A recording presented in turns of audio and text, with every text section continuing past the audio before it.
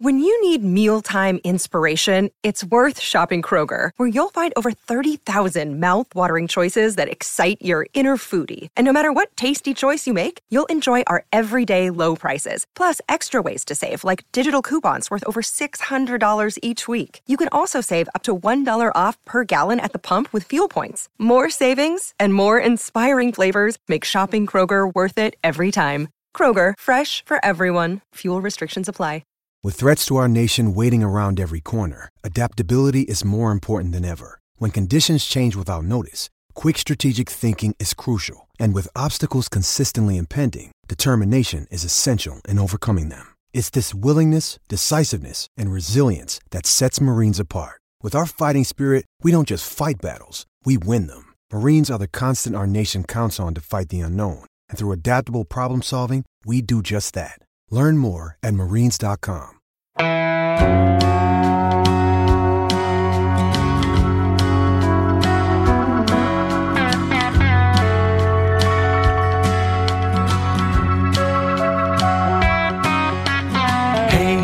Hey, where you been? Buckeye Talk is about to begin. Hey, come on in. Welcome back to another game preview Buckeye Talk. We are doing it live on Zoom with our Zoomers, our tech subscribers. Thanks to everybody being here with us. Makes it fun. We'll do this a couple more times this year for everybody listening at home. We'd love to have you as a tech subscriber and get in live sometime. 614-350-3315, 14-day free trial, $4 a month after that. And that's how Nathan, Steven, and I become millionaires. All right, we're going to break down this game. And let's off the top say, you know, like last week we said, hey, we want to do kind of like more smart betting stuff and be smart about betting and make our case for betting. Blew it. Lost you money. Lost you money. A push and a loss is a losing money. I mean, I don't know what. Well, but what did we tell people about the push? We told people don't bet this game. No, but we were very strong on the under. We blew that. We blew the under. Buckeye Talk. Like it was like it wasn't even, it was like 64.5 and it got into 75 or whatever. So I don't know. We'll try again. We'll talk about it. It's a 14.5 point game. It's actually a very similar game and over under to last week, which is interesting because you would think Oregon's a significantly better team, but their best player might not play. And it's at home for Ohio State. I also want to talk a little bit about the ticket situation. They are really pushing the ticket situation, Nathan, that it seems like it's great to have a good crowd. I don't know exactly what it is that they want people to come. They want money. I mean, like they want a great crowd for the noise and stuff, but like it is all hands on deck. It is $160 ticket for this game. They've went to tiered pricing several years ago. The most expensive individual ticket this year is Penn State at $210. This is the second most expensive at $160. Michigan State at $144. Everything else is under $100. Nathan, what do you think of this? That feels like they might not get $100,000 for this game. Well, like you said, I don't think there's a huge difference between 95,000 and 100,000 people as to how loud they sound, but there's about an $800,000 difference in ticket sales for that, right? Or like 5,000 times 160, I think is 800,000. So it's a huge like bottom line difference if every 1,000 people they get at a ticket price like that. It sounds like a football program that's coming off a year where they couldn't sell tickets. And now they're trying to sell every single one they can. Correct. That is, again, it comes down to that bottom line. Like this is what we said all along too, is that they were going to, they were hoped to recoup some of the losses and things they had to do in 2020 years in the future. And this would be one of those years. So, yeah, I mean, obviously this is COVID related, but I also wonder if it's like not even the tip of the iceberg, because this has been a thing that people have talked about for a long time. Like the game is so good on TV, the tickets are getting more and more expensive. Makes me a little curious about it. You can't really take too much away from it because it's a COVID world. It's masks, no masks in the seats, masks in the concourse, though. Nathan, is that correct? That's the Ohio State rule? Yeah, it's especially. I don't even know about the concourse. I think that's probably true, but I know that if you're in an elevator, you're in a restroom, you're in an enclosed area, you have to be wearing a mask. But they were wanting us, people like us, to kind of spread the word that if there's people who are worried that they're going to have to be masked up the whole game, even when they're in the bowl, that is not the case. Yeah. So I get it. I mean, I don't want to make too big of a deal about it. I have a very specific memory of, and this is not where the program is. The program's good. I mean, the team's good. In 2008, when Ohio State lost at USC and they were making the quarterback switch, and I think they came back the next week and played Troy. And it was like, whoa, like it was actually like Terrell Pryor's first start, but there were like empty swaths in the upper deck in a way that was like, man, this was different, you know? And so that's not where this fan base is, I think. I'm really curious. I mean, part of this is Oregon. Like, Oregon is a good program. This isn't exactly Baker Mayfield coming in here with Oklahoma. This isn't exactly, you know, Notre Dame or Alabama, some of the series they have down the line. Steven, it's tough. Like, Oregon's legitimately a top 15 national program, and they're a top 12 team right now, but they don't have quite as much juice as some of the other non-conference games that Ohio State's played in the past and will play in the future. They didn't play well last week, and they don't have necessarily the quarterback to go along with the idea of, oh, this might be a top 10 team, potential college football playoff team, because a lot of their stars are on the defensive side of the ball. And if you can't put up a legitimate amount of points, you're probably not going to win long-term in college football anymore. So it's a big game on paper, but it doesn't necessarily feel that way. Tim and W makes a good point. It feels like Oregon doesn't move the needle for a casual fan in the way that a team like Notre Dame will in the future. Doug, my seats are in 4C and I'm dreading it instead of watching it on TV, right? And it's just, and as Ryan says, whether you like masks or not, you're not going to be happy, because I think they're trying. It's tough. We get it. I mean, not as many people are going anywhere and stuff right now. And if you're on the fence, you're not going to risk it when you can watch it at home for cheaper. But right, if you want masks, well, there's going to be a lot of opportunities where people won't have masks on. And if you don't want masks, there's going to be times where you're going to have to wear a mask. So yeah, I think in trying to split the middle, they might end up at a point where people on both sides say, it's not worth it. I don't want to have to do that, or I don't want to be around people who aren't doing that. So, okay. It's just interesting. They are really pushing it. You can really see, right? Like when Ryan Day is like, when the PR guy's like, hey, Ryan, make sure you talk about, we got to sell the tickets. And it's like, oh, Ryan Day. It's like, boy, Ryan Day, you sure seem very interested in ticket sales all of a sudden. Money matters. All right. I want to break down both sides of the ball, but I want to start with the comprehensive talent evaluation, which, Stephen, is something that you provide each week from a recruiting standpoint. Is how close, I mean, every time you do this, it's like, well, unless you're playing Alabama, the other team does not have as much recruiting talent as Ohio State. Is Oregon close? Are they close at all? How did you break this down? And especially, does it feel like Oregon is closer from a talent standpoint on one side of the ball than they are on the other? Yeah, definitely on defense, where they have if Thibodeau plays, they clearly have the advantage on 5 stars, 3-1 with expected starters. I mean, if you can throw Teron Benson in there if you want to, but I think it's still safe to project that Haskell Garrett's the first guy to take the field every single week, just because he's the returning All-American, and he wasn't that. So you've got Thibodeau, you've got Justin Flo, and you've got Noah Sewell versus Zach Harrison's just a 5-star on the defensive side. Well, on the offensive side, it's kind of weird.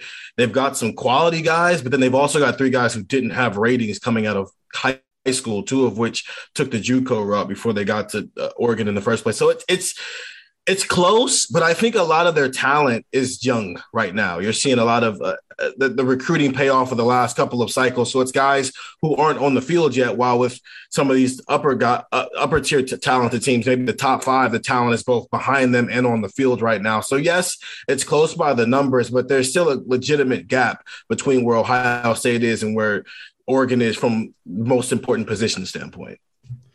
All right, let's start first with the Ohio State offense versus the Oregon defense. Kayvon Thibodeau, Nathan, I didn't see a Mario Cristobal update today. I think the latest one was what he said yesterday, which is like, we're trying, he's trying, they're going to be cautious. We don't have a prediction on that. We don't know. We're just trying to read tea leaves, but we don't know Mario Cristobal. We don't know how they sort of handle this stuff. We don't know if they're usually, overly pessimistic or overly optimistic. So we don't know. But how would you describe how big of a deal it is if Kayvon Thibodeau is himself or not out there at all. I mean, it's a massive deal if he's not out there at all. And I think it's a pretty significant deal if he's compromised by this injury in a real way. Ohio State, I know people don't want to hear this comparison. I'm not saying that he is like Chase Young. I'm not saying he's equal to Chase Young. But I mean, when Ohio State missed Chase Young in 2019, we made a big deal out of the fact that they were missing him for 2 games that didn't matter. I mean, they could win without him. To miss someone of his presence for a different game would have put Ohio State's chances of winning that game in peril. And I think that's what's going to happen with Thibodeau, because I think we saw last week that there is talent on Oregon's side of the ball. Verified athletic talent, but they didn't play that well when he wasn't in the game.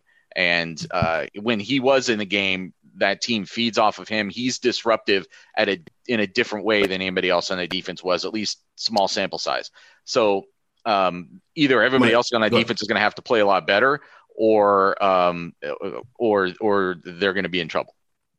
I think he might be Chase Young without Larry Johnson's teaching, quite frankly, because the best stuff he brings to the table is just a natural athlete. He's a speed rusher and a power rusher. He doesn't necessarily have the hand fighting techniques or any of the skill that goes along with being a pass rusher. So if you want to make that comparison, he's what Chase Young was when he first got to Ohio State. Yeah, it's weird. I don't know. It makes you feel. You hear people say, like, you can find national people all over the place who call Kayvon Thibodeau the best defensive player in America. And then you watch him, and it's hard to come away and not immediately compare him to the guys Ohio State has run through here. And it just looks different, Stephen. Like, it just looks like, well, why doesn't he do anything? Like, he had a sack last week where he split the tackle and the guard in half a second and was in the backfield. It was like, all right, that is speed. That is, it got a little sideways stuff. It's like J.K. Dobbins hitting the hole, like that sideways thing. Mm-hmm. But he didn't use his hands. He could have done it with his hands tied behind his back. And sometimes, like, it is very hard for me it makes me less impressed with him, because I think of what we kind of see a lot with the Ohio State guys. He is a great physical player, because a lot of the stuff, again, you look at Nick Benito at Oklahoma or Will Anderson at Alabama or some of these great, awesome, best in the country pass rushers, and a lot of them don't have as many tools, but he does. He has a lot of explosion. He has some bend. And that's the thing, Stephen, that that's kind of his game, it feels like there's no way he's going to be 100%. And so if he doesn't have his get off because he's favoring a foot, then it's like, okay, well, then I think then this really gets difficult for Oregon, for him to make an impact to change the game. It's hard to really gauge and get a gauge on how good people are when they're that much better than everybody else they play. So they don't have to do anything extra to be good. And so if you're hurt, then all of a sudden you do have to start doing some extra things to just to have your way out there if you're not 100% and able to be the best athlete you can be out there. So that's where does he have any hand fighting? Can he do some side scissors stuff? Can he do some long arm stuff? If he can't do any of that stuff and his ankle is hurt, which messes up his get off, I like Nicholas Petit-Frere's chances, and I like Dawand Jones's chances a little bit more than maybe where I was at the beginning of the week before he got hurt. And I think that's why it's so critical to just kind of keep an eye on whether he ends up practicing at all this week. I assume they're probably leaving tomorrow. So if it hadn't happened today, I don't know if it's going to happen, if they'll do some sort of walkthrough here. But like, that's why they say that partially is because, like, maybe he could play with the injury, but you've got to kind of figure out how to play with the injury. You can't just sort of show up Saturday morning, I think, walk out there. You've got to kind of get a sense about what you can do and can't do and how you would then approach the game. All right, so let's talk about the guys who are going to block him, but in particular, Dawand Jones. Because Nathan, Ryan Day talked about Dawand Jones a little bit on Thursday. Did he not, sort of in terms of how he thought he played and evaluating that? And I went through and rewatched like the first 3 quarters of the Minnesota game, only watching Dawand Jones. And I want you to explain first sort of how Ryan Day broke it down. Yeah, well, I mean, he's been complimentary of it. I think the question was posed to him today, like, hey, he graded out like among the best, maybe the best tackle in the country this past weekend or whatever it was.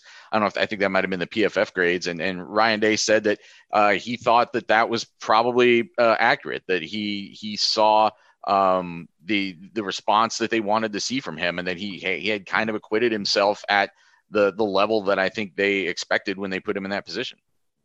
But didn't he also say he wasn't really tested to some degree? I thought there was a second part of that, a qualifier a little bit. Well, like he said that the test is tougher this week. He said that it's a different challenge this week. Oregon's just a different set of athletes. I think that was more his point, which is, I mean, a different way of saying that, I suppose. But like, Minnesota had one guy up front that people had some concern about, and Boye Mafe, some respect for. But as we were just talking about, there's more just pure athletic football talent on this Oregon defense, and especially in the front seven even, and it's going to be just a different look for him, a different experience for him. So I think a guy as big as DeJuan Jones, right? It's like, okay, well, if he gets his hands on you, you're probably in trouble. And you could see in the run game, he's just pushing people all over the place, and that's going to happen. I thought in the pass game, they really tried him, especially in the first half, just really almost trying to get around him, around the edge. Like, okay, well, this guy's so big. Let's see if he can kick out and move a little bit. And he did pretty well.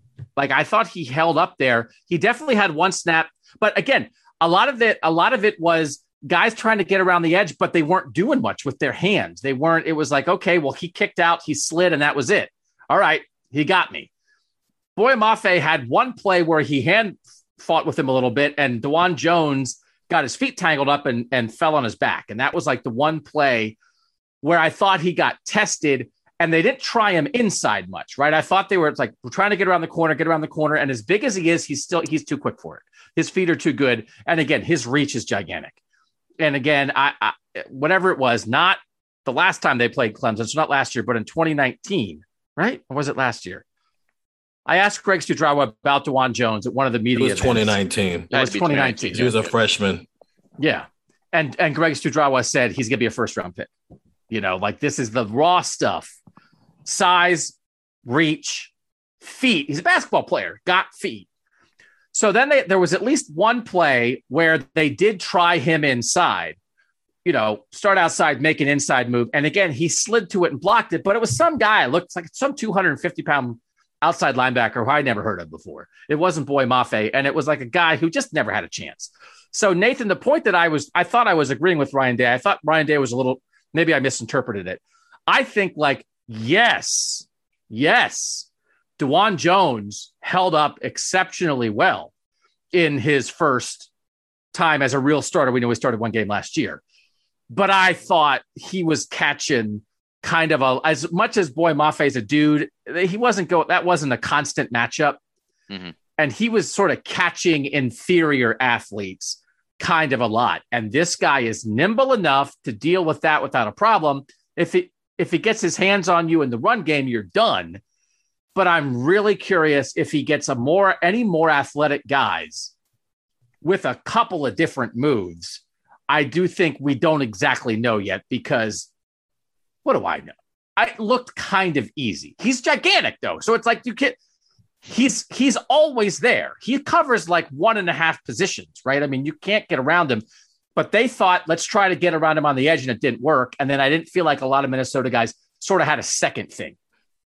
Well, I thought it was a compliment or an analysis by Ryan Day that was similar to some of the ways he was talking about Luke Whippler, which was, it was a really good first start. Although for DeJuan Jones, it wasn't a first start. He did start last year against Michigan State, but if a first time as the starter, and the different kind of accountability that you now have with that.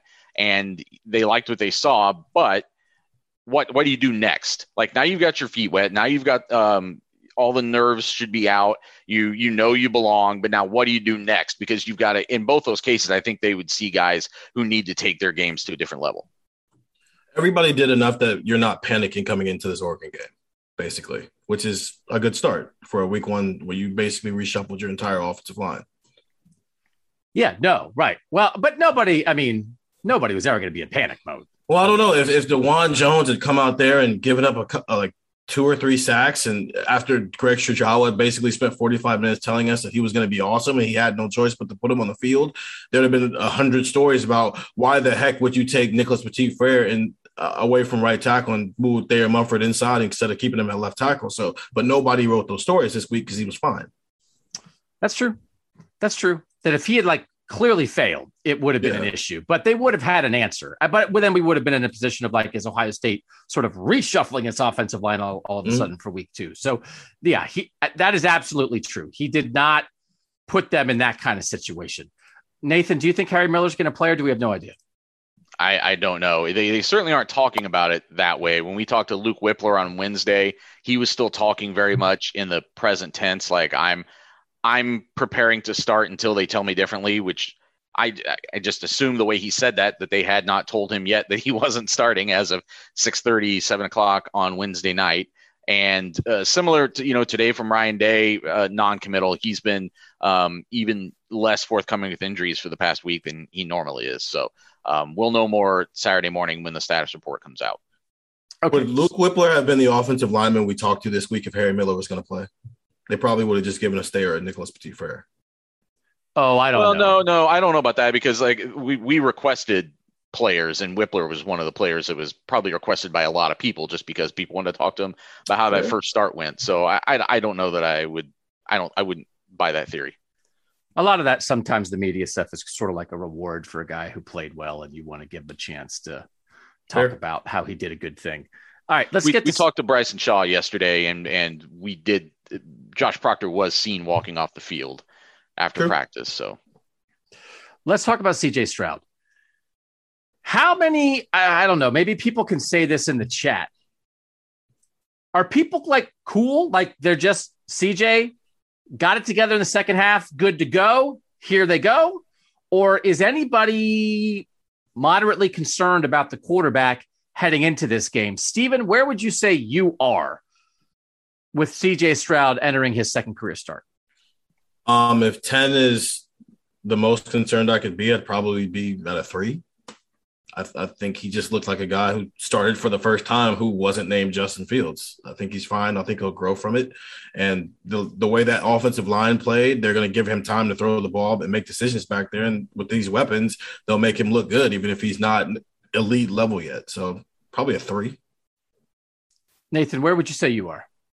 I mean, similar range, just because I think, again, you have to remember the context of how new that was for him. And I know it was for other people on the field, too, that hadn't played much last year. But I think it's different when you're a quarterback and there's a lot on your shoulders. And then also we need to remind ourselves, I mean, as we're analyzing him, who are you comparing him to? Because I don't think at any point in his development was he thought to be in that Fields Ewers potential someday conversation. He was always a tier lower than that, right? As a quarterback. I'm comparing him to beat Oregon Saturday comparison. I'm not. So that's what I mean. Like I think right, but I'm just thinking. I don't think I'd be surprised if quarterback play was what cost Ohio State the game. I suppose so. I don't think that is very high on the level of concern. In the chat, skeptical on CJ. CJ needs time. He's got a blanket called the offense, which Garrett Wilson and Chris Olave will make a lot of people look good. Not concerned yet. CJ will be fine. Comfortable here. Moderately concerned, like a 4 out of 10. Good experience last week and will get better. This week, CJ has to pick up the blitz. I think he just needs to settle in. Super cool with the guy who made his first start in 2 years in front of the largest crowd he's ever played in front of on the road in the rain against the top 6-ish D in the Big Ten. 2 out of 10 worried. After the poor start, he's only gotten better, so I'd expect the improvements to stack. He has proved he can do it. Question is, will his first start in the shoe get to him? Showed enough last week for me to not be worried yet. I really want to see him. I'm just curious. I mean, that's one of those things. Sometimes it's like, I'd like to see him make some certain throws, but it's like, well, if you can score 50 without him making those throws, then why do you do it? The Fresno guy last week ripped a couple throws down the middle of the field, right? Which is there's often some soft stuff in the middle of the field. Minnesota did a little bit last week. He kind of missed his biggest throw in the middle of the field, right? He threw behind Olave, and that led to the pick. A lot of money on the bubble screens, RPO stuff. You can see, the offensive line is blocking like a run, and he's pulling it and throwing that little quick thing to Garrett or Chris. A lot of stuff on the deep ball, which is like, again, why do you need to dance around with linebackers and safeties when you can just throw over the top of them, the wide open guys? But just looking around college football, Nathan, you just see people make those throws a lot of the time, right? You just sort of ripping stuff down the middle in a soft spot in the middle of the defense. And that's just like the next thing I think for him to do, because he's not a gigantic threat in the run game. I think he's capable. I don't think he's a huge, gigantic threat. And so if Oregon at all can try to do anything with Wilson and Olave, and maybe they can't, and maybe nobody can for 12 games, but if they can do anything, then maybe it's more time to hit some stuff in the middle of the field. Do you have any reason to think Oregon will be substantially better on the outside covering some of these Ohio State receivers? And by the way, Oregon had 2 guys in the secondary who were suspended last week who are back this week. They're starting nickel from last year and another guy who will be in the rotation. So they're going to have 2 guys on the field in the secondary they did not have last week, which I don't know. Does that mean they stopped the 2 best receivers in college football? No, but they'll be slightly better than they were when they couldn't handle Fresno State. Nathan. All right. So what did you think Minnesota was in the secondary? And then what do you think what Oregon might be? I thought Minnesota in the end might've been like a 2 out of 10 in the secondary. And I think Oregon has to be at least more like a 6, I would expect, probably. Like, I don't know. I still am holding out the possibility that Oregon had a bad first week too, and that this could end up being the best defense Ohio State plays all season. But that's much less likely if Thibodeau doesn't play. I agree with what you're saying, though. I had to do a Q&A for our buddies at Oregon Live, another one of in the same company as us. And they asked, like, what's the thing that Stroud needs to improve on the most for this week? And that was what I said, was that he didn't really have to make difficult throws last week, as we talked about in the analysis that we did of him later. And that somebody's going to make him do that. It might be Oregon as early as this week, and he's got to handle those situations better. Either he was passing up some of those choices against Minnesota, or like you said, the one time he made the right read on the interception, he just threw a terrible ball and led to a turnover. So that's still the one thing where, I don't know if it means that I'm concerned about him in terms of how it would lead to an Ohio State loss, just because I think they'll scheme other things and they'll get the ball to people other ways. I just think that at some point he is going to have to start showing that aptitude, because that somebody is going to force him to do that. If it's not this week, somebody down the line is going to force him to have to make those throws. But it might be week 9, right? It's not instantaneous, and we all know he's a young quarterback and he's into it. We all do know that. Steven, go ahead. I think part of it is Minnesota just wasn't good enough to force CJ to do anything that Ohio State didn't want to do. They were giving up a lot of easy stuff, some stuff that they could just throw a completion for 6 yards every single time if they wanted to do it, and then throw a deep shot and Chris Olave or Garrett Wilson would score. Oregon has more talent on defense, so they can be a little bit more aggressive and not just give away the easy stuff in the name of make Ohio State drive. They can actually, be their defensive coordinator can scheme up a little bit more than Minnesota can, just because they have more talent. That's part of it. You can force CJ to the ball over the middle a little bit more than Minnesota was able to do. Tim DeRuyter, longtime college coach, former head coach. He's a defensive coordinator. He'll try to have something, but I don't know that it's.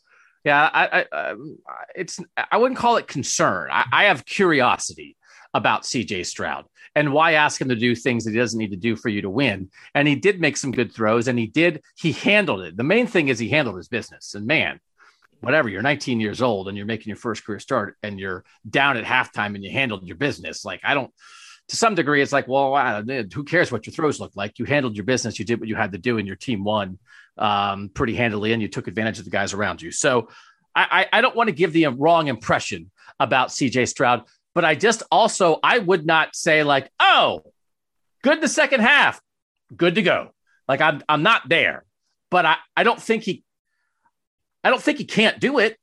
I just think, as Nathan said, sort of like it, I'm eager to see the next step and the next step and the next step. The running back, I feel like we've covered a lot with the Ohio State offense. We think it'll be Mayan and Travion. Nathan, they have 2 5-star linebackers, as Steven said off the top, with Justin Flo and Noah Sewell. They both had, I think, some issues in coverage last week, but they can fly to the ball. I don't know. It's just, I don't know how they're going to generate a huge pass rush without Thibodeau doing his thing, but they do have some other guys. they're going to have to run it at least a little bit. Do you expect that the run game for Ohio State will be able to get loose enough? Yeah, I think so. And part of it is just because, as we've discussed before, this is what Ohio State's offense is. It is founded in the run, and then they build off of that. And that leads to just the formations you see from Ohio State. I think you're going to see them when you're playing a team that does have like potentially equated talent. What does Ryan Day draw up to use that leverage that we've seen him use before? Use unbalanced formations, use motion. Like I'm intrigued by how they decide to attack that way and try to get those guys off balance and kind of use them against themselves. All right, take a quick break. We'll come back. We'll do the opposite side of the ball. We'll talk about the Oregon offense and the Ohio State defense. We'll do it next live with our Zoomers on Buckeye Talk. 614-350-3315. We'll get you in our next live Zoom. Get you the texts, ask questions, take surveys. We will get to our picks. We have what our texters said. I looked something up for 10 minutes. Stephen, Oregon's in between on quarterbacks, and it's like the number one reason that I think there's not as much juice for this game. 2016, it was actually weird. I didn't realize this sort of looking at it at the time. But Justin Herbert was in their 2016 recruiting class, but like Tristan Wallace was also in that class, who was the guy who Ohio State originally recruited as a quarterback to then switch to receiver and went to Oregon. But Justin Herbert was not a gigantic recruit, but he was in the quarterback in the 2016 class. Oregon's 2017 quarterback was Braxton Burmeister, who started for Virginia Tech last Friday when Virginia Tech beat North Carolina. He was 12 of 19 for 169. He basically got tired of sitting behind Justin Herbert and transferred after the 2018 season. Their 2018 quarterback recruit was Tyler Shuck, who transferred after last year and started for Texas Tech on Saturday. And Texas Tech's win over Houston, he was 17 of 24 for 231. They didn't really have somebody in 2019. Their recruit in 2021 is this Ty Thompson guy, but you read the stories, Stephen, of why Tyler Shuck left. And people kind of thought that Tyler Shuck left after last year, not because he thought he couldn't beat out Anthony Brown, but because he thought Ty Thompson was coming. Mm-hmm. And instead, Anthony Brown, the transfer from Temple, winds up winning this job. And they recruited Justin Herbert, Braxton Burmeister, and Tyler Shuck in 3 consecutive classes. Those are 3 Power 5 conference starting quarterbacks. And they're in a patch it together situation. I don't know the ins and outs of why they didn't just roll the dice and go with the freshman. But man, if they were 30% better at quarterback, I think there'd be not as many tickets left in Ohio Stadium. And I think there'd be a lot more to talk about with this game. Anthony Brown just does not do anything for me. And I guess this is the transfer world, right, Stephen? But they hit on some guys. They just couldn't get them to stay. And now they really are they patched the tire and they're waiting for the recruit who will start next year. Yeah, I'm not sure if Ty Thompson early enrolled or not. Some kid like Spencer Rattler didn't either. And so that's part of the reason he had no chance of winning that job as a true freshman. So maybe that's part of it. But then also the other reason is Jalen Hurts was in front of him. But yeah, but he chose to not early enroll before Jalen Hurts decided to transfer to Oklahoma. Those things didn't coincide with each other. So maybe that's part of it. But also, it's still not that normal for true freshmen to start at quarterback, even though we've seen it in the past. It's still not the norm of things. So maybe he just wasn't ready to start, so they wouldn't got a guy out of the transfer portal for a year, even if they were in a position like they are now, where he's clearly not the most talented guy on the roster. But if he's a little bit more ready to go than your true freshman is, and you have a roster that might be able to win the Pac-12, they're not Michigan, where it's in a do-or-die mode where you might as well start the true freshman so everybody knows that there's a future here. That's part of it. Anthony Brown seems like a fantastic, spectacular backup quarterback for a Power 5 team that is like playoff aspirant. That if something goes wrong with the stud, then this is what you're falling back on. And that doesn't seem so bad because it's a guy who's got experience and he's done some things in his career. I wrote about this when we were doing our top 50 opponents over the summer, that he, right before he got hurt there at the end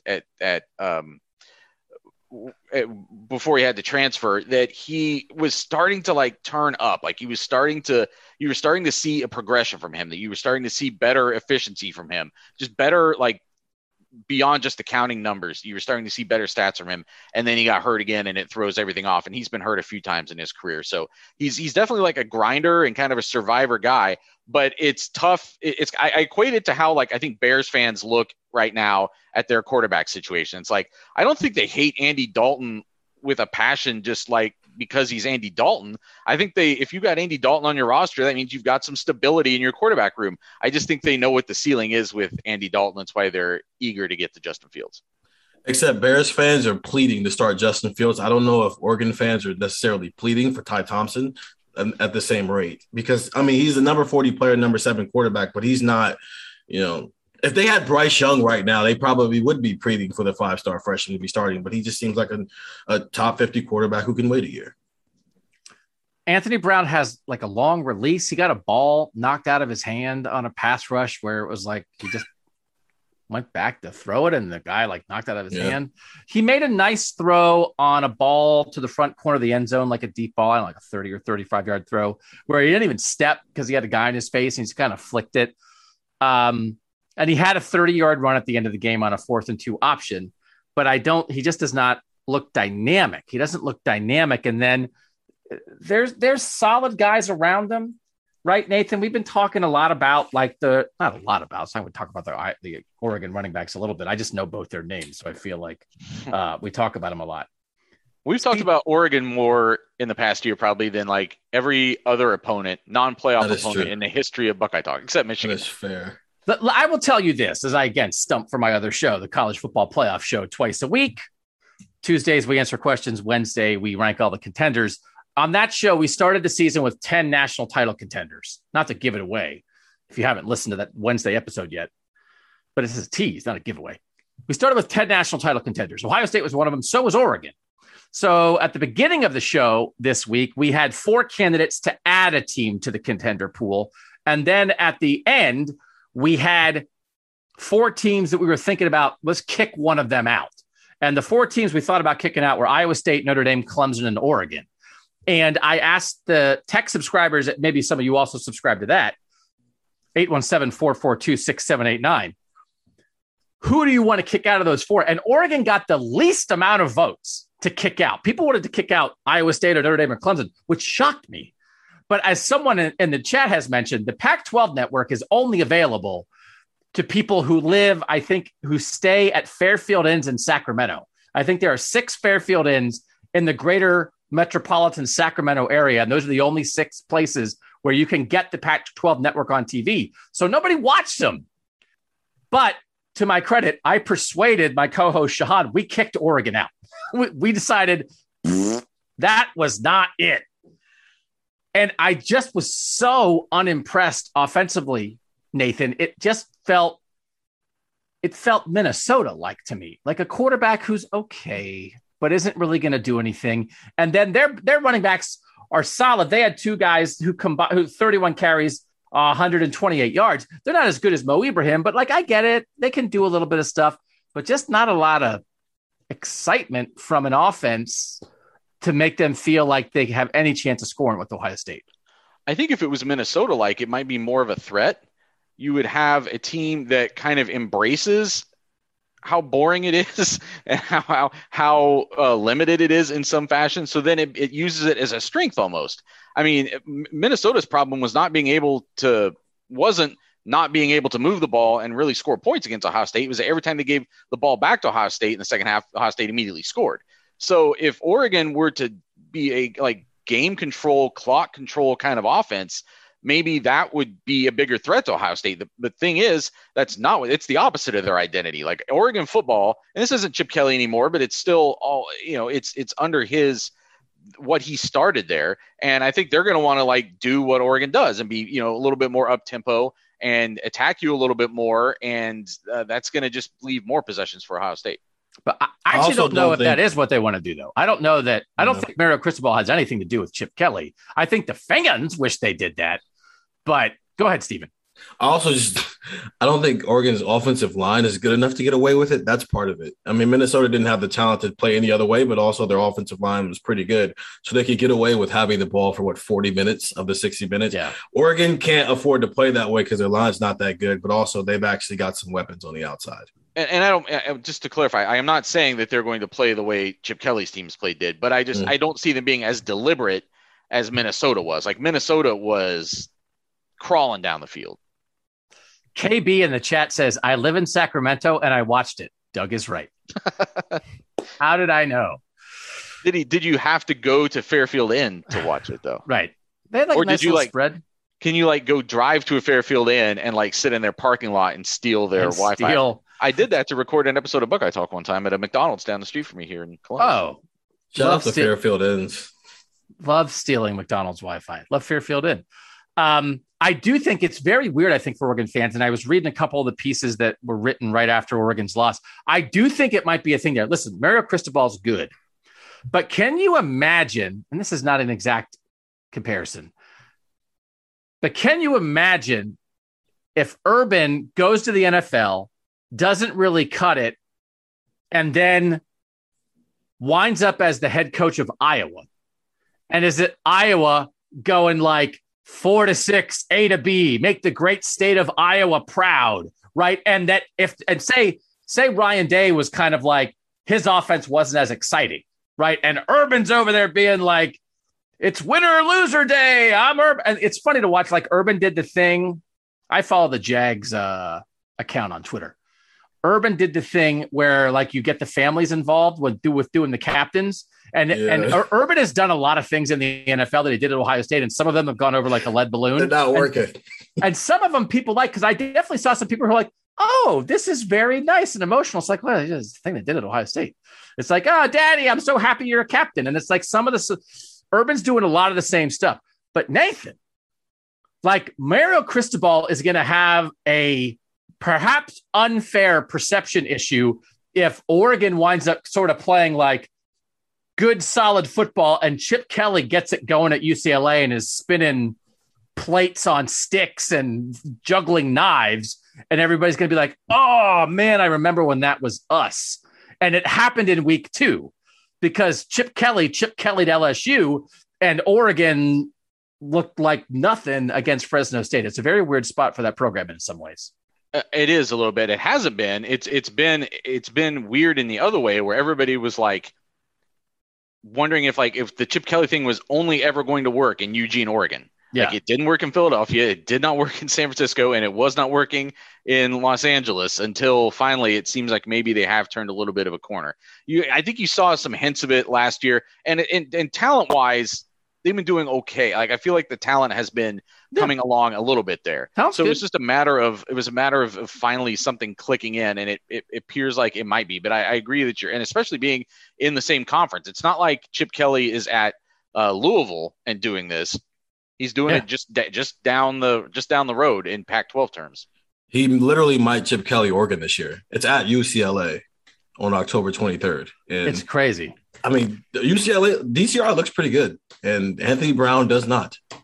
And I would say, if I'm Mario Cristobal, this is part of my. I mean, if Kayvon Thibodeau is healthy enough to play, he should play. I think if there's any doubt at all, I understand why they're being overly cautious, and you wouldn't play him in this game. Well, it's hard because it depends what your goal is. Like if Oregon gets blown off the field by Ohio State and then runs the table and wins the Pac-12, they're not going to the playoff. So but they're going to the Rose Bowl. That's good. Win the Pac-12. But it's like, you got to put on a showing against Ohio State if you're trying to do anything else. They've only made the playoff twice. The Pac-12's only made the playoff twice in 7 years. So like, maybe that's not how they think in the Pac-12, but I don't know. I think getting blown off the field might be the problem. That's a problem for anybody, though. If you get blown off the field once, it can capsize your whole season, as Ohio State fans know. But I think if they were to come here and just lose, whatever that means, and then run the table otherwise, but they'd have to run the table. I think they could get in with one loss, and the one loss being at Ohio State. There's going to be like 6 teams with one loss. There's no way they're getting in. Yeah, they're not getting in. No. What else do we need to cover from this standpoint? I mean, I guess, Nathan, we don't know anything more about Sevyn Banks and Cam Brown, right? I want to not with any certainty, and especially after we saw Sevyn Banks in the stadium, dressed, down on the field, bouncing around, and still didn't play a snap.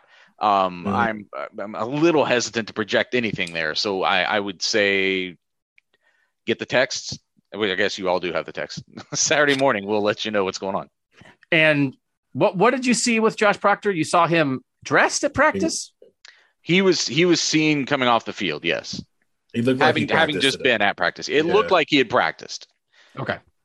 Now, how much and whether he was just in pads and still off on the far field like they usually do in the fall camp, we don't know that. All we know is we saw him walking in with pads, and he looked like he had just had a nice bath and gone through practice like everybody else. And we're repeating some of the stuff we said because we have covered Oregon a lot this week. But, Stephen, I know you wrote about Denzel Burke this week. And people just right? I mean, the Buckeyes are in on Denzel Burke, and he's going to be on the field. Yeah, I mean, even if Sevyn Banks and Cameron Brown play on Saturday, I would expect Denzel Burke to be in whatever rotation they have, whether it's 3 or 4 guys. I mean, he played pretty well last Thursday. Outside of that pass interference, which that's not really on him. I don't know what you want him to do about somebody just throwing a jump ball, knowing they're trying to get a call right there. So he was pretty solid. He graded out as the champion, I believe. And, Kerry Combs was pretty high on him when we asked him a million questions about starting a true freshman at cornerback on Tuesday. All right, let's get to the picks. And we'll do it next on Buckeye Talk. Nathan, Stephen, Doug, and all our Zoom friends, the tech subscribers here. Tim W. says, is anyone nervous about this game?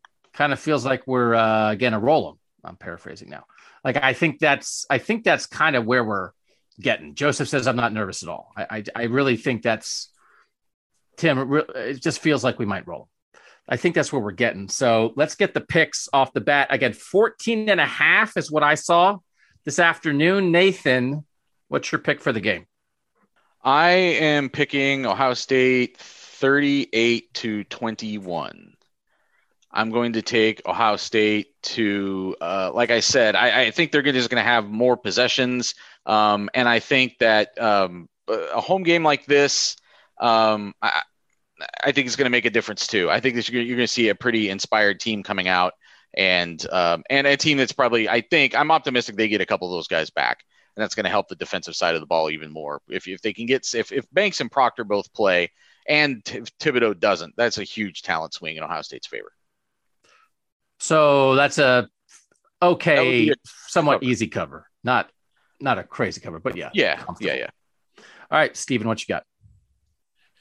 45-24, that's a pretty easy 3-touchdown game, so it's a pretty easy cover. I just don't know who on Ohio State's schedule is going to keep them under 40 points in any game. They had 45 points last week, and they had 48 plays, which is pretty ridiculous. So if you give them more possessions and more time and you combine that with these explosive plays, I just think they're going to be at least 40 in every game. And then the 24 for Oregon is less about Ohio State's defense and more about what I think Oregon's offense is. I don't think they're good enough to get anywhere over 24, maybe 28. I'll give them that as well. But I just think 24 is where they cap out, just because I just don't believe in Anthony Brown, even if Ohio State's defense might still be a little suspect. Same range. I got 41-20. Same kind of thing. I think we're like 3 touchdowns or so, right? Not like they're going to win 50-0. The texters, we're getting a lot of similar scores in there. Aaron 51-20, Joseph 45-21, Brad 35-21, Jock 42-20, Mark 49-24. In the 40s to in the 20s seems like a very popular thing. Given the points, 65% of the text subscribers who answered the survey this afternoon, given the points, take Ohio State minus 14.5. So it's about 2-1, about 2/3 taking the Buckeyes. Where are we? So are we all kind of, I guess we're on, I'm on. What are your point totals, you guys? I don't want to have to do math. I'm 59. What were you, Steven? I'm 69. All right. So Steven, you're over. You're over. Nathan and I are under 63.5. Last week was 64.5 for the over under. Now it's 63.5. 72% of the tech subscribers are taking the over, 28 the under. I don't know. I might just the rest of the year be like, I have no confidence in anything I'm saying when it comes to these picks. I feel like I think it will go over, but my score is under, Steven. So I don't know how I'm supposed to interpret that. You took the over. Do you feel very, very good about the over? Yeah, just because Ohio State's defense is going to give up some points and Ohio State's offense is going to score a lot of points. That's where it's coming from. The over is it's both Ohio State hasn't proven they can stop anybody, and nobody's stopping Ohio State. So I'm easily going to take the over, at least for the next couple of weeks until this defense proves otherwise. Nathan, does that make sense to you? You and I are both under, but is that a decent strategy at this point? Yeah, it makes me reconsider my score a little bit because I think Steven is right that, I mean, Oregon just gave up 24 points to Fresno State, which is not anywhere in Ohio State's class. So to think that Ohio State's only going to score 2 more touchdowns than that is probably low on my end. I think that it probably does need to be a score up in the 50s or 40s, I should say. So I'm probably incorrectly under with that prediction. No confidence in anything I'm saying. Buckeye talk. That again is that Evan suggests that. That's real. That needs to be on a t-shirt immediately. It amazes me sometimes. Our post-game podcast numbers from the Minnesota game were absolutely through the roof. So I don't know. I think maybe we should avoid slogans like that because we're still tricking people because they're still listening. That's how Doug is going to sign my book. That actually, I should just make that the default. No confidence in anything I'm saying. Please pay money for these words. One thing before we move on, Jim just pointed out a good point. It's supposed to be 82 degrees and clear skies. So Ryan Day can let it rip a little bit more than last week when it was raining and then it stopped raining and then it started raining again. So yeah, that matters. Maybe I am low with maybe they do get an extra touchdown in there, but I'm still going to stick with the 45-24. I know Joe Klatt thought maybe one ball slipped out of CJ's hands. Did you think the rain significantly altered the game last week? Significantly altered? I wouldn't say significantly altered.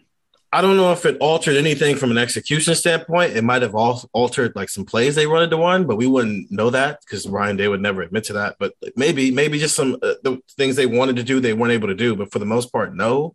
They threw short passes like I thought they would, and they caught the deep balls outside of maybe 2 or 3.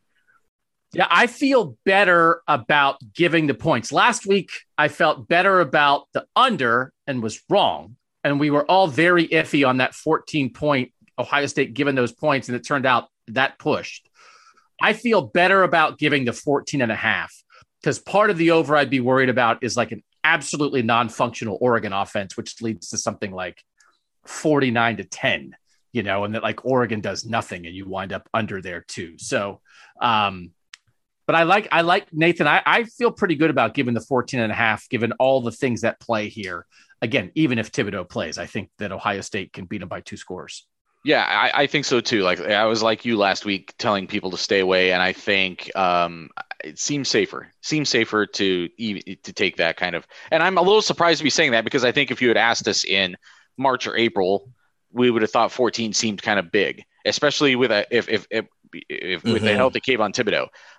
It's part of the reasons why I'm picking Ohio State to win by so much, but I kind of think even with Kayvon Thibodeau, it might be a safe pick. How much do you think? I know the AD and Oregon at least wasn't happy about the idea that this game is at 9 a.m. Pacific time. That's a little rough. It just so happens it's listen, Fox loves the big noon kickoff now. This is the deal. They're going to put their big games at noon. Steven, would you factor that into anything when you're evaluating this game from a gambling perspective that Oregon's going to be half asleep when the game starts? An offense that's already not very good is now working on a different clock than Ohio than they're used to. So maybe they start slower. Maybe they don't get going to the second quarter because of that. So yeah, I think we talked about that when the news first came out that this was going to be a new game, that was another advantage for Ohio State, just because your internal clock is going to be off. Oregon's probably usually sleep at noon Eastern time, while Ohio State's typically up 8:30 in the morning, getting ready for a game at noon. I don't know. I bet there's a lot of guys on that team that are up that early. I mean, you got to go to class in the morning because you're practicing anyway. Yeah, but you're not hitting anybody at early in the morning. Yeah, I don't know that that's the way bodies work. Your Buckeye talk. I got a great one of those this week, actually. When we were doing questions for your book for the pod, someone from the 208 said, "Oh no, I'm sorry, it was a different day. It was Tuesday when I was doing all the updates from Ryan Day's press conference, and they said, Hey, Nathan, thanks for all the updates. I was on the golf course this morning, and it was nice to have something to read between holes. And I immediately responded to them and said, it was nice to have something to read between holes. Buckeye Talk. Oh, we're going to get fired. Oh, my gosh. I always wonder, sometimes the people in charge of us do listen to this, and I sometimes wonder what they think. Hey, if you guys have any questions, raise your hand or throw them in the chat. We'll answer a couple of them here as we get ready to kind of wrap this up. Again, we love having the tech subscribers. We want to, drop these Zooms in from time to time. 614-350-3315 if you want to be part of it. I'm like a little disappointed in this episode, Nathan, because it wasn't quite as juicy, but like I'm a little disappointed in the game. I just thought when we were doing this stuff, like all offseason, ranking the best players on Ohio State's schedule and getting ready for this, Kayvon Thibodeau being hurt is part of it, but just watching Oregon last week, they just weren't exactly what I maybe thought they would be. And I think it does have a chance to be a somewhat uninspiring game, which also is probably, again, as people said at the start, why maybe people don't want to pay $160 to be there. Yeah, I get it. I also think, though, that, we talk about all the time, well, we dismiss these other teams because they don't recruit at the same level as Ohio State. They don't have any like top 100 and 5-star players or an abundance of them. And now you're finally playing a team that does, and we're very quick to look at like one game and kind of write them off. So there's a part of me that in the back of my head is like, maybe Oregon's better than we think they are, and they'll look different on Saturday. Yeah, that's possible. I mean, everybody overreacts to week one. I think that is some things that are happening potentially in a couple of the other games. I did ask people, I think the other two games that matter in the Big Ten, Iowa State, Iowa is the best game of the week. I'm very excited for it. I think it's a 4:30 kickoff in Ames. I'm like super jacked. I legit, I like it. I can't believe how excited I am to watch an Iowa State game. It is by far the best game in the history of that series. It's the 68th Cy-Hawk meeting, and I don't think they've ever both been ranked this high for that game before. So that's like a legitimately big time game. And then Washington, Michigan is really interesting because Washington laid an egg last week, and I think people might overreact to that. And Michigan against a MAC team looked pretty good. So I did ask the texters those two games. I'll give my opinion in a second. Michigan is favored by 7 at home over Washington. I said, just pick the game straight up. Texters, 79% Michigan, 21% Washington. Iowa State is favored in Ames at home by 4.5. I said, pick the game straight up. 82% for Iowa, 18% for Iowa State. Stephen, we'll start with you with the Washington-Michigan game. This feels like the kind of game that Michigan's got to win, but this is also kind of a game, the way it went last week for Washington, that Washington's got to win. Did Michigan feel real to you last week? Do you think Harbaugh comes out and they take care of business here and start opening some eyes? I don't know how much I'm ever supposed to take away from a Big Ten team playing a MAC school, honestly. So I just took it with a grain of salt where they looked good. They executed some things, but they're supposed to win games like that. So I don't put much stock into that, but I will pick them to win Washington because Mac LaMera just looked a little smoother. He looked a little better than Washington's quarterback. So maybe that's why I'm picking Michigan, but it has nothing to do with them beating a MAC. Western Michigan? Western Michigan, yeah. Yeah, it has nothing to do with that. I don't know who's going to win, but I'd take the points with Washington. I think you're getting some extra points because they were so bad last week. They're better than that.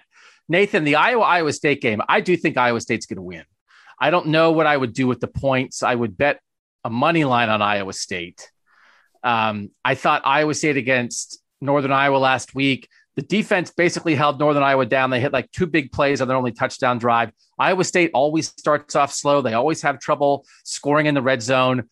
Iowa just like absolutely blitzed Indiana in a way that they got the crowd on their side and kind of got after Michael Penix. But I think that, that there was a lot of emotion and momentum that went into that blowout. You had a good feel about Iowa last week. Do you think Iowa wins this one as well? I would take Iowa getting points in this game. I think Iowa might just be better than Iowa State. I'm not as high on Iowa State as some people are. And I have been kind of sneakily suspicious that Iowa last year had those 2 losses early in the year, very narrow losses, and then really turned it on. that I think they just might be the team that everybody is a little bit still behind on, even after they took care of Indiana that easily. Myself included, like I don't have them in my top 10 or anything. I probably even still have, I might have even had Iowa State higher than them in my poll this week, but I'm suspicious that Iowa isn't just better than Iowa State out. I wish this game was at Iowa, because then this would be an easy answer. I'd pick Iowa like outright. But now, I don't know. I just think it's gonna be a 3.7 point game. Though I'll confidently say that, but I don't know who's gonna win that game. I think Iowa State's pretty good. Some people even put Iowa State in the playoff. So I don't remember who that was. We asked this question on Monday Madness. I want to get you on this, Steven, and just get this out before we get out of here. Who's the second best team in the Big Ten right now? 53% said Iowa. 44% said Penn State. 2% Michigan, 1% Wisconsin. Nobody voted for Indiana. Somebody did text me and say, how come you didn't include Ohio State as a vote for second best team in the Big Ten? And I was like, that is hot. I was like, who do you think is better? Are you like riding Iowa so hard that you're like, well, the Hawkeyes, I mean, they're the best. I was taken aback. I think they read the question wrong. They had to have read it wrong. They did not read it wrong. Because they said like the most talented team isn't always the best team. And I was like, okay, that was interesting. I just didn't know who they thought the best team was. Penn State. Tell Bama that. Penn State, because like Jahan Dotson got behind Wisconsin secondary a couple times. Steven, who do you think the second best team in the Big Ten is right now? Iowa. Okay. I think that's where we landed on Monday as well. All right. I don't know. It's a little rough, man. I'll be very curious. Someone by this guy, I feel like this kind of thing we should know. Somebody in the chat saying, Joseph, Oregon's coach said they start practice at 8:45 a.m. And Scarlet Dan Gray said Oregon has been practicing early in the morning for a month. So that would stink. You have to get up extra early for a month to prepare because a big noon kickoff likes to go in at noon. That was not as exciting as I thought it was going to be when Oregon was on the schedule. It's going to get better, though. Future years, some other great non-conference games ahead, Notre Dame, Alabama, teams like that. All right. Oh, Eric has his hand up. Wait, I didn't see any hands. I see a hand. Eric, go ahead. What's up, fellas? Hey, just a big fan of the podcast. Just want you guys know. Listen to all the time. Very kind. Thank you. Two things. One, you guys at least have one tailgate down on campus for one of the games. And two, this question is for Steven. Do you think Jaden Davis is going to commit after being here on Saturday? He said he's going to visit. So I didn't know if that's something you knew more about. Nah, I wouldn't expect anything. Okay. He's going to go to some other campuses. He's still got to go to an Alabama game. That's the number one quarterback in the country. I wouldn't expect anything from him until next spring, honestly. Next spring. Okay. Thank you. He likes it. He really likes it up here, though. Good. Thank you. We will try to put together a tailgate kind of thing again. We will try to do that. We'll try to do it. If there's interest, we'll try to do it. We did it a couple years ago, and we'll try to do it again. That is a great suggestion, and we will try to get on that. Hot Summers, I unmuted you. Go ahead. Thanks. I was just going maybe a question for Steven. Is there any communication between Ohio State and Drew Aller, and kind of where might that be at right now? Yeah, Corey Dennis went to go watch him play football last Friday night. And I've said it to a couple of Texans when I've texted back when they've asked about this. He's their best case scenario of getting a 2022 quarterback because he's an Ohio kid who lives 2 hours from here and dreamed of playing at Ohio State. So, yes, they're going to take their best swing to flip him from Penn State. Do I think it's going to work? Probably not, because I understand the idea of, hey, come play for your dream school and in 2 years you can be the starter. Or he can just go to Penn State and quite honestly could be the starting quarterback next year, depending on how this room breaks out. Sean Clifford's gone after this year. So, yeah, they're taking their best swing at him. He hasn't announced that he has an offer yet. I know somebody reported that, but typically we allow these kids the opportunity to say that themselves. So, yeah, they're going to take their best swing at him. But I personally do not think it's going to work because Drew Aller's a better recruit than he was a year ago when this would have easily worked if he was, in the 200, 300 still. But it's top 100 quarterback with, NFL potential now. The heart wants what the heart wants sometimes. I'll be curious, right? I mean, it's hard. Yeah, it's interesting. It's hard for that kid if that's really what it wants to be. And it's almost like as much as there's a log jam now, it's like, well, if you come and then you think whatever happens with Stroud and Ewers, well, they're going to go to the NFL. I mean, it's almost like Drew Aller kind of has almost a better path to the field than like Kyle McCord does. You know what I mean? That like, it's like when you're the guy after it and you could see, all right, well, I'll come and maybe after waiting for 2 years, it really would be, if I'm ready, it really would make sense as my job. It'll be fascinating to follow that. You're asking him to be Mac Jones, basically. And then if let's just, for the sake of the Jaden Davis question, let's just say Jaden Davis commits here as well. That's your Bryce Young, where maybe he doesn't start as a true freshman unless he reclassifies, which isn't off the table. They're just not thinking about it right now. But to the point, you're asking Drew Aller to be Mac Jones when he can be Penn State's Tua. But I don't think you're asking him to be Mac. You would just be asking him to wait 2 years. Wait 2 years and then play 2. I don't think that's right.